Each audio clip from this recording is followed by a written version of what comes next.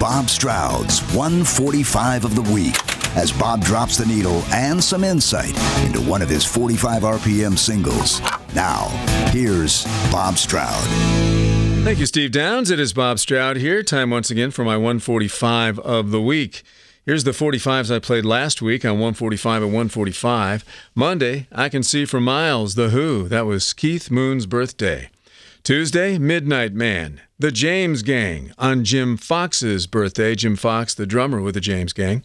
Wednesday, My Sharona, The Knack. It hit number 1 on that date and remained there for 6 consecutive weeks back in 1979. Thursday, Born to Run, Bruce Springsteen. The album Born to Run was released 46 years ago. Friday, The Sky is Crying, Stevie Ray Vaughan. Vaughan was killed 31 years ago on that date after the gig at Alpine Valley. Such a tough decision for me this week. I really connect in one way or another with all of these 45s, so it's down to 2. I Can See for Miles by The Who and Born to Run by Bruce. Both songs and both albums would be on a list of my favorite songs and albums. So, screw it, it's a tie. My first tie on my 145 of the week. I'm going to talk a little bit about both songs here, starting with I Can See for Miles.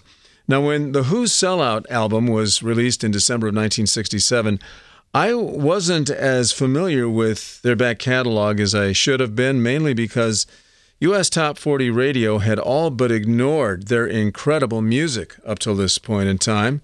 Happy Jack was their first U.S. Top 40 hit, and that was from the spring of 1967. So then in September of 67, just a few months later, I Can See for Miles was released, and that song blew away my little 16-year-old brain. That guitar sound, those drums, Daltrey crooning his icy warning, and Townsend's outrageous one-note guitar solo, it was all so overwhelming.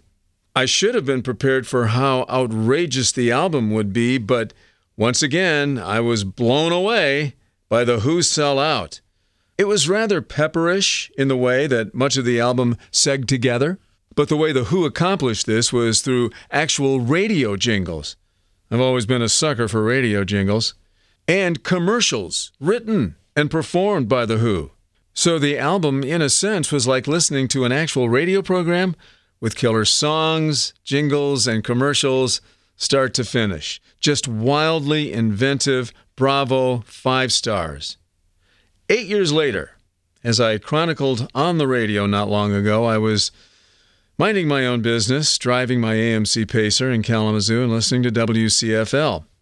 On came Born to Run. It caught my attention.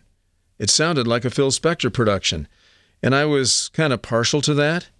It also contained other elements of old-school rock, some elements of Del Shannon, Duane Eddy, some girl group sounds, a sax solo. This was interesting.